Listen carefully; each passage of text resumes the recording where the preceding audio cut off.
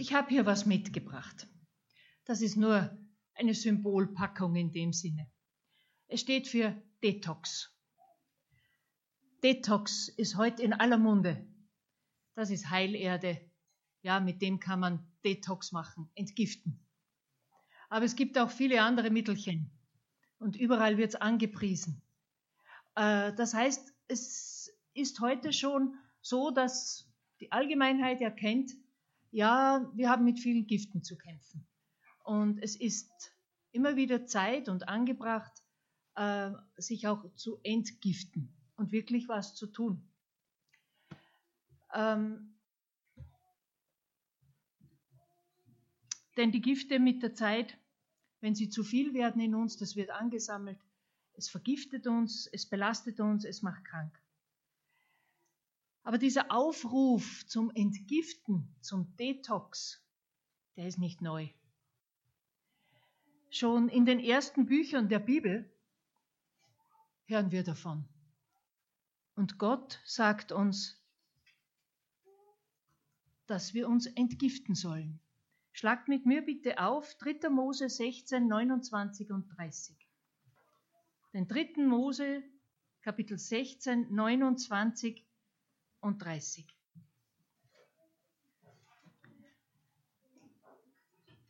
Und da heißt es, und dies soll euch zu einer ewigen Ordnung sein. Also nicht nur etwas für momentan, sondern es soll schon etwas für immer sein. Im 7. Monat, am 10. des Monats, sollt ihr fasten und euch vor mir beugen. Ihr dürft keinerlei Arbeit verrichten, weder ihr noch die Ausländer, die bei euch wohnen. Denn an diesem Tag werdet ihr mit mir, dem Herrn, versöhnt und von aller Schuld befreit. Detox, die auf euch lastet.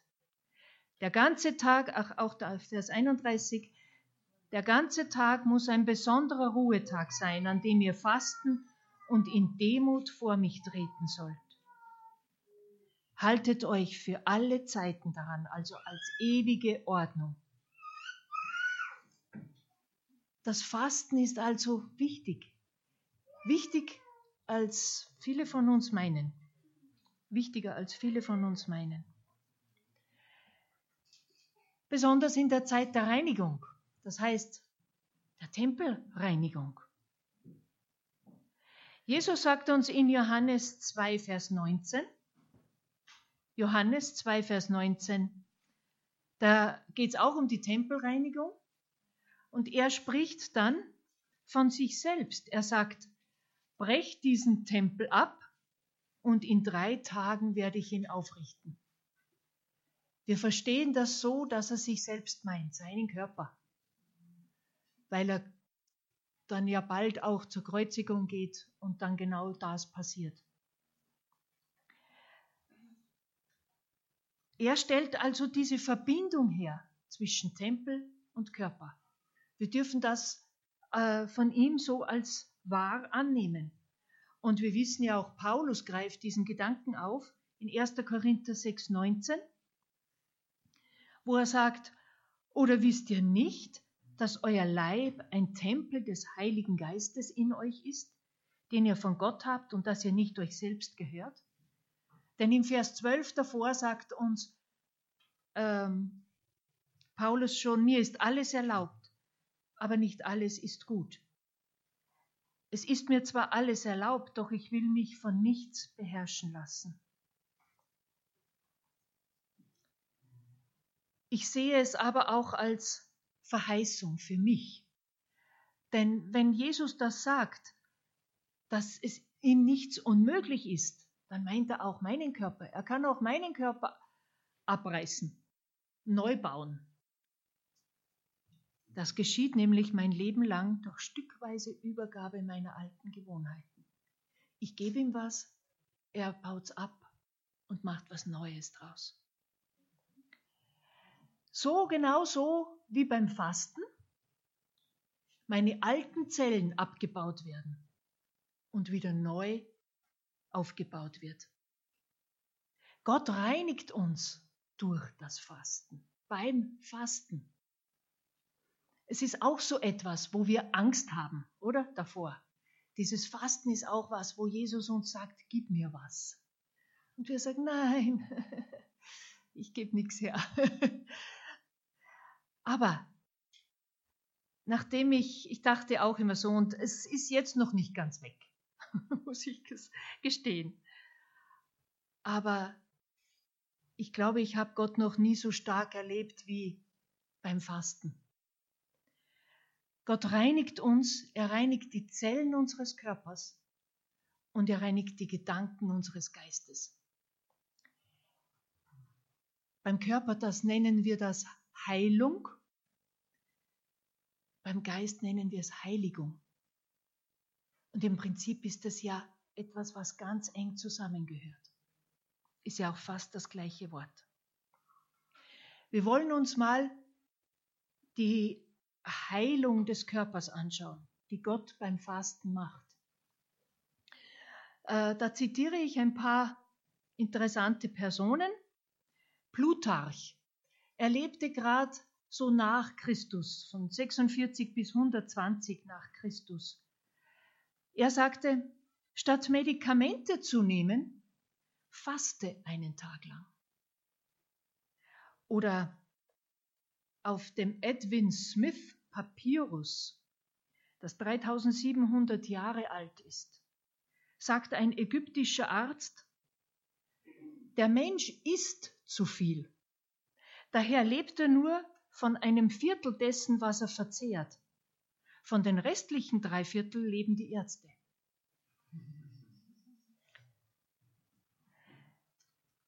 Und James Morrison in Christianity Today sagt, es gibt eine Vielzahl von Krankheiten, die ihre Ursache in der Völlerei haben und durch Fasten ausgemerzt werden könnten. Selbstmord mit Messer und Gabel. Fasten bewirkt tiefe körperliche Reinigung. Die Ablagerungen von überschüssigem Fett, Schlacken, totes Gewebe, das wird alles verstoffwechselt, verdaut, kommt weg, abgebaut. Gott reinigt die Poren der Haut, den Mund, die Lunge, die Nieren, die Leber, Darm. Wir bekommen glänzende Augen, reinen Mundgeruch, reine Haut, der Verdauungsapparat wird wie neu. Und das steht alles in der Bibel, in gewissem Sinn. Wenn wir zusammengefasst halt, das ist sehr komprimiert, unsere Bibel, schlagt mal mit mir Römer 12,1 auf. Und ich würde sagen, hier in diesem ersten Vers, Römer 12,1, da geht es um diese Heilung des Körpers. Gott sagt uns, Brüder und Schwestern, weil Gott so viel Erbarmen mit euch gehabt hat, bitte und ermahne ich euch, stellt euer ganzes Leben Gott zur Verfügung. Bringt euch Gott als lebendiges Opfer dar. Ein Opfer völliger Hingabe, an dem er Freude hat. Das ist für euch der vernunftgemäße Gottesdienst. Wir haben im Neuen Testament kein Opferbringen mehr wie im Alten Testament. Wenn wir gesündigt haben, im Alten Testament mussten die ein Schaf nehmen, das beste Schaf, das sie hatten, ohne Fehl, und es hinbringen zur Stiftshütte oder zum Tempel und es selber schlachten. Was machen wir heute? Wir haben es ganz verlernt, dass Sünde etwas kaputt macht. Aber wir dürfen auch uns wieder hinbringen zum Herrn. Fasten, uns demütigen vor Gott. Etwas wieder ihm geben. Lassen wir uns mal diese Gedanken durch den Kopf gehen, was Gott durch das Fasten in uns macht. Diese Heiligung. In Joel 2, Vers 12 und 13, da spricht Gott zu uns und ruft uns auf, dies zurückzukommen. Joel 2, 12 und 13. Doch auch jetzt noch, spricht der Herr, kommt zu mir zurück. Schenkt mir eure Herzen. Kommt zu mir mit Fasten, mit Weinen und Klagen.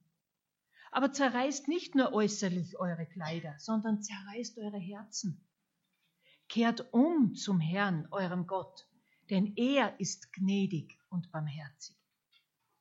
Warum soll man das tun?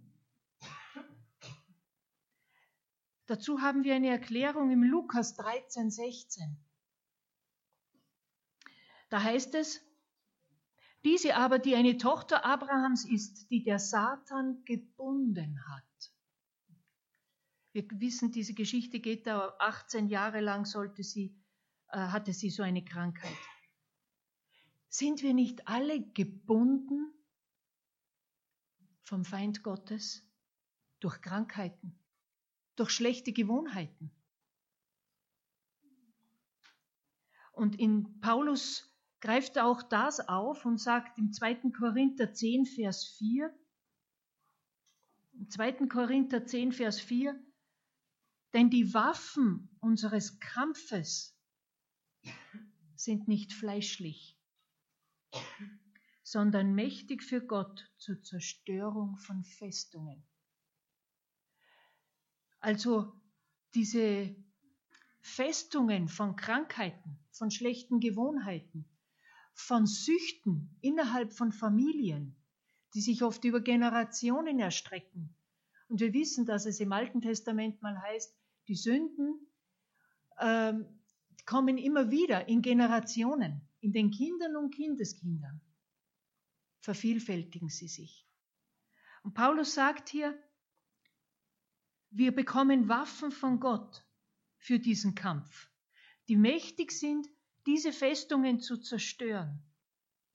Und so zerstören wir überspitzte Gedankengebäude, geht's weiter. Und jede Höhe, die sich gegen die Erkenntnis Gottes erhebt. Und nehmen jeden Gedanken gefangen unter den Gehorsam Christi. Das heißt, er ruft uns auf, den Teufelskreis zu stoppen, damit sich das nicht wieder weiter fortsetzt.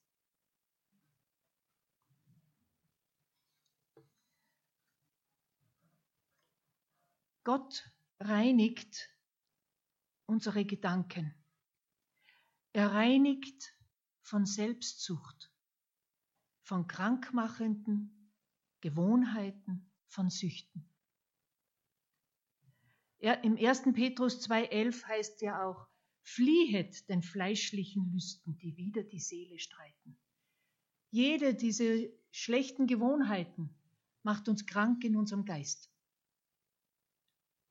und stört die Beziehung, die wir mit Gott haben könnten. Und in Joel 2,27 geht er genau darauf wieder ein und sagt, ihr werdet erkennen, dass ich mitten unter meinem Volk Israel wohne und dass ich allein der Herr, euer Gott bin. Wenn wir uns darauf einlassen, dann bekommen wir Erkenntnis über Gott.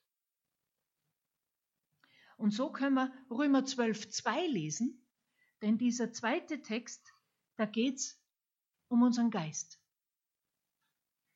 Römer 12,2, da heißt es, passt euch nicht den Maßstäben dieser Welt an. Lasst euch viel mehr von Gott umwandeln. Ja, das funktioniert durch Übergabe, Hingabe, Demütigung, Fasten. Er wandelt uns um, damit euer ganzes Denken erneuert wird. Dann könnt ihr euch ein sicheres Urteil bilden, welches Verhalten dem Willen Gottes entspricht und wisst in jedem einzelnen Fall, was gut und gottgefällig und vollkommen ist. Eine wunderbare Verheißung.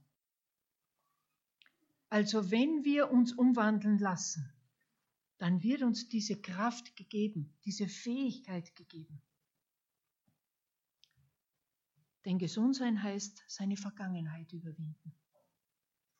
Und zur Wiederherstellung zur richtigen Beziehung mit Gott gehört genau das. In den Schatzkammern der Zeugnisse, Band 2, sagt uns Gott, betet, dass die mächtige Kraft des Heiligen Geistes mit ihrem belebenden, gesundmachenden, umwandelnden Einfluss wie ein elektrischer Strom die gelähmte Seele durchfließe, jeden Nerv mit neuem Leben durchdringe und die geistliche Gesundheit des ganzen Menschen aus seinem toten, irdischen, sinnlichen Zustand wieder hervorgehen lasse. Wir haben wunderbarste Verheißungen. Und durch Fasten kommt Gottes Segen in unser Leben. Wer darüber mal mehr nachdenken und beten möchte, auch dieses Fastenkapitel, Jesaja 58, eignet sich dazu sehr, sehr gut. Ich habe hier noch ein paar Zitate, wo der Herr uns durch Ellen White sagt, was er da mit uns vorhat und was da passiert. Die sind jetzt aus dem Büchlein, ich habe so ein kleines Büchlein zu Hause, da heißt es Essen wie Adam und Eva. Eine Zitatensammlung. Für bestimmte Dinge ist Fasten und Beten empfohlen und angebracht. In der Hand Gottes ist es ein Mittel, um das Herz zu reinigen und die Empfänglichkeit des Geistes zu fördern. Wir erhalten Antworten auf unsere Gebete, weil wir unsere Seelen vor Gott demütigen. Und im Hebräischen ist das Wort demütigen und Fasten mehr oder weniger das Gleiche. Das verstehen Sie als das Gleiche. Und so ist auch oft, wenn in der Bibel oder in manchen Bibeln wird demütigen hingeschrieben, übersetzt, und in anderen Fasten. Wir müssen erkennen, dass die Esslust, der man frönt, das größte Hindernis für die Fortentwicklung des Geistes und die Heiligung der Seele ist. Steht auch in diesem Essen wie Adam und Eva. Und im Medical Ministry steht, wir können uns selbst nicht einen Moment lang von der Sünde fernhalten. Und ich glaube, diese Erfahrung kennen wir. Und so manch einer hat aufgegeben und sagt, ich kämpfe nicht mehr länger weiter, es hat eh keinen Sinn. Und irgendwo hat er ja doch auch recht, oder? Geht es uns nicht allen so, dass wir so lange kämpfen, bis wir sagen, wir können es einfach nicht, fertig? Ist eine gute Erkenntnis. Wir können es nicht. Gott weiß das auch. Aber er sagt, komm zu mir, ich helfe dir. Für mich ist nichts unmöglich. Ich habe auch diese Erfahrung. Gerade die Esslust ist etwas, was bei mir schon als Kind sehr tief eingewurzelt war oder wurde. Ich war viel bei der Oma. Meine Oma fütterte mich gern mit Milchbrei, mit weißem Grieß drinnen, schön dick, pappig und stopfte mich voll damit. Dementsprechend habe ich ausgeschaut als Kind. Ja, und irgendwie hat gerade diese Kost und dieses immer so gefüttert werden und überfüttert auf der einen Seite an Kalorien, aber unterfüttert an Nährstoffen. Ja, es sind ja kaum Vitamine, Mineralien drinnen. Und das hat mich, ja, das hat diese Gier irgendwo in mich hineingelegt. Und bis heute habe ich damit zu kämpfen, dass ich keinen Stopp kenne, wenn nicht eine gewisse Menge drinnen ist oder so. Aber ich merke, erstens einmal merke ich jetzt diesen Kampf. Wenn ich jetzt mit Fasten und Rohkost anfange, merke ich diesen Kampf, den man da aufnehmen muss. Und andererseits merke ich aber auch, wie der Herr manches langsam einfach wegnimmt. Also ich staune nur so, manches, da muss ich zwar viel beten und ich faste ja jetzt auch regelmäßiger und dann ist das immer so eine Hilfe dazu, dass ich dann wieder ein bisschen Ruhe reinbringe in mich. Scheinbar hat diese Esslust die Menschheit von Anfang an geplagt. Ich zitiere hier aus den Councils on Diet and Food, also die Ratschläge zur Ernährung, die Gott Ellen White gegeben hat, zu schreiben. Da heißt es, aufgrund der Esslust versagte Adam. Christus aber überwand durch die Verleugnung der Esslust. Und unsere einzige Hoffnung, Eden wiederzuerlangen, besteht in der Selbstbeherrschung.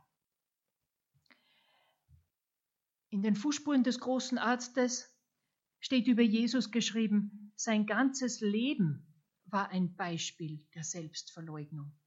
Es geschah um unseretwillen, dass er in dem 40-tägigen Fasten in der Wüste die schwerste Prüfung erduldete, welche die Menschheit aushalten konnte, um die Macht des Appetits zu brechen.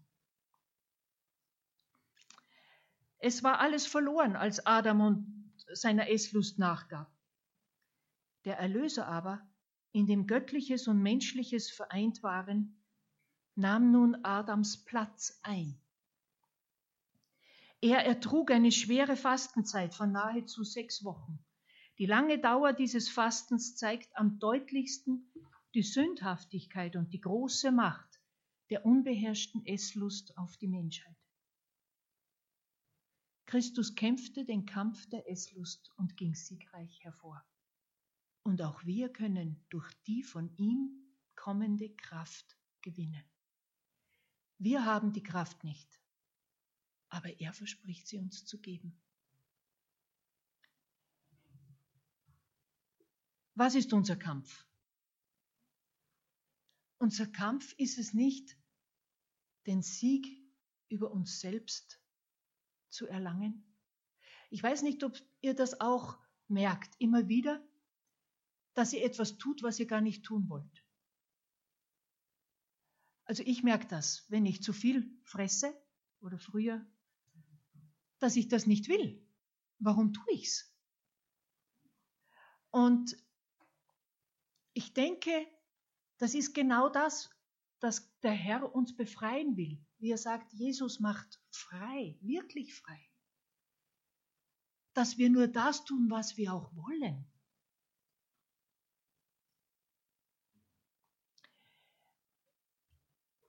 In diesem Büchlein, das Kapitel Hingabe, ist ein wunderbares Kapitel.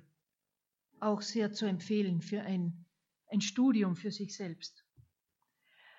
Da steht drinnen, der Kampf gegen das eigene Ich ist der größte Kampf, der jemals ausgefochten wird. Sehr interessant. Wir meinen das nicht, dass es so ist, oder? Dass wir so einen Riesenfeind in uns hätten. Und dennoch ist es so.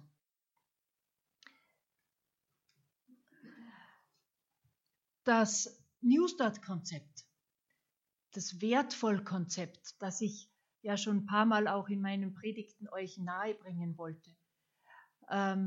Diese Gesundheitsbotschaft, die wir von Gott bekommen haben.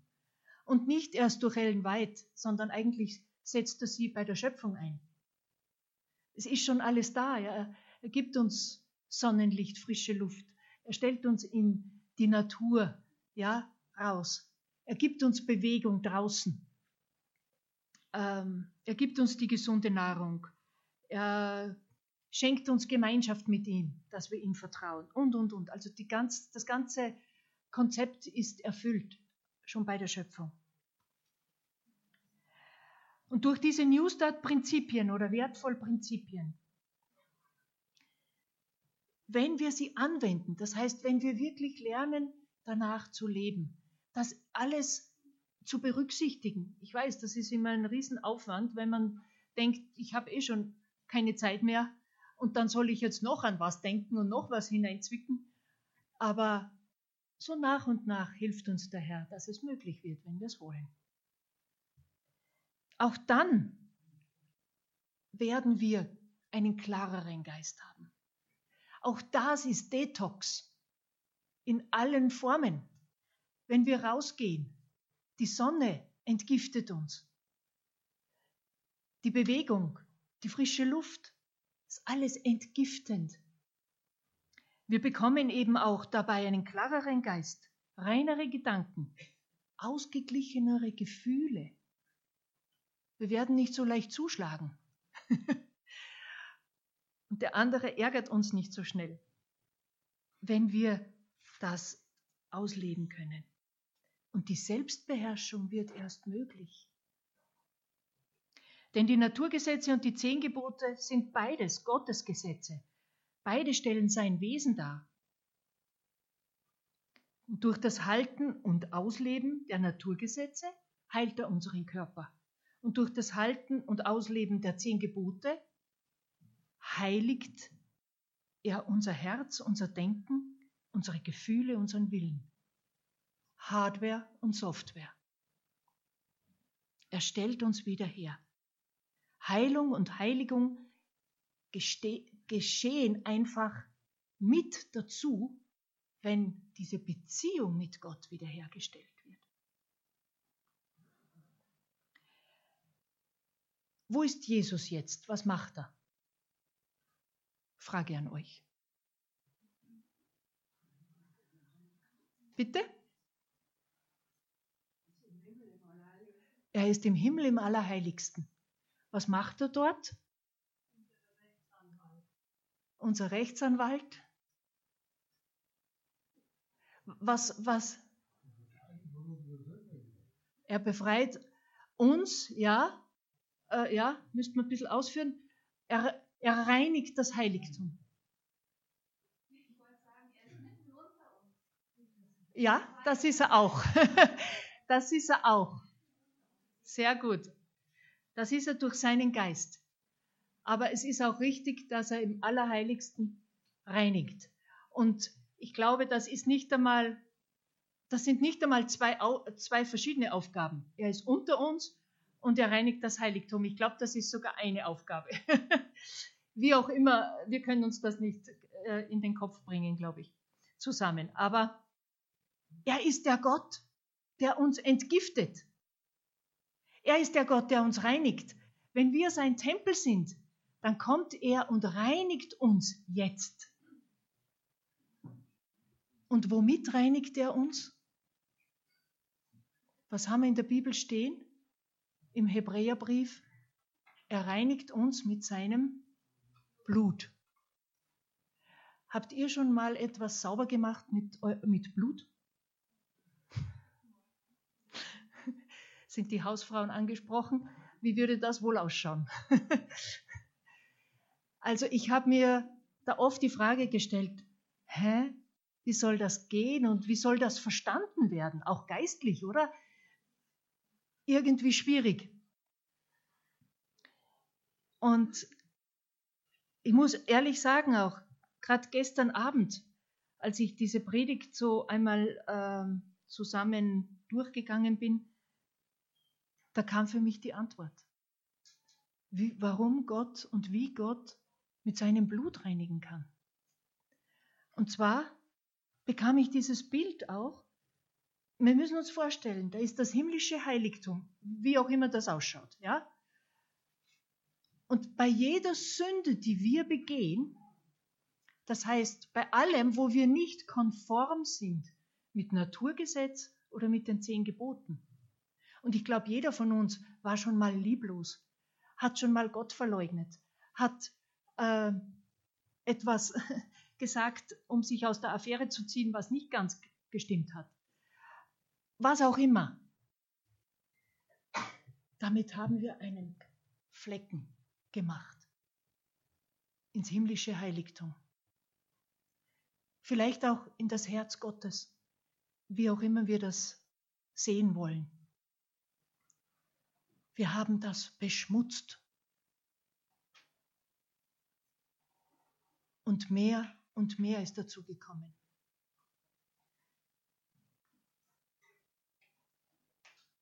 Im Alten Testament konnten sie das direkt sehen. Die Priester halt haben es gesehen, ne? Im Heiligtum, wo das Blut immer gegen den Vorhang gesprengt wurde. Es muss ja furchtbar ausgeschaut haben. Und dann kommt Jesus und er hat 2 Aufgaben. Und die eine Aufgabe ist, er lebt als reiner Mensch ohne Sünde in einer sündigen Welt. Und dadurch schafft er ein Mittel. Er schafft ein Waschmittel. Und geht mit seinem Blut ins Heiligtum und streicht mit seinem Blut drüber. Und es ist nichts mehr zu sehen von den Flecken, die wir gemacht haben.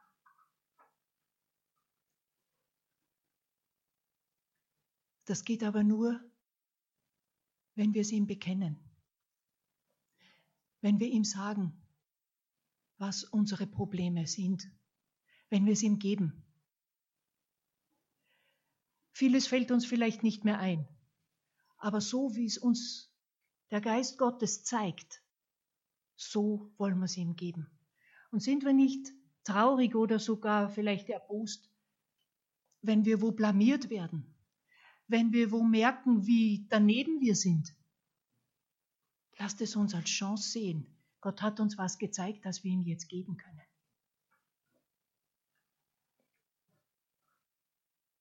Heute, jetzt ist er da. Jetzt ist Waschtag. Er entgiftet uns und sein Blut ist das Ding, das die Gifte aus meinem Leben entfernt. Mit seiner Selbstverleugnung, seinem Fasten, seinem Überwinden ermöglicht er mir diesen Zugang zu dieser Kraft, durch die auch er überwunden hat, nämlich die Kraft des Heiligen Geistes. Und wir werden auch überwinden. In Matthäus 9,15 wurde ja mal angesprochen, warum fasten deine Jünger nicht? Und was hat Jesus ihnen gesagt? Matthäus 9, Vers 15, da ging es darum, dass die Pharisäer die haben ja sich zur Aufgabe gemacht und auch um gut dazustehen ein bisschen, dass sie zweimal die Woche fasten.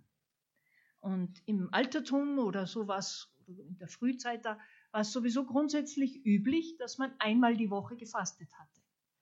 Ebenso als Erneuerung, ständiges Fasten als Giftabbau. Und dann haben sie ihm Jesus vorgeworfen, warum ist das nicht bei euch so? Und Jesus sagt ihnen, wie können denn die Hochzeitsgäste Leid tragen, solange der Bräutigam da ist? Es wird aber die Zeit kommen, dass der Bräutigam von ihnen genommen wird. Dann werden sie fasten. Diese Zeit haben wir jetzt.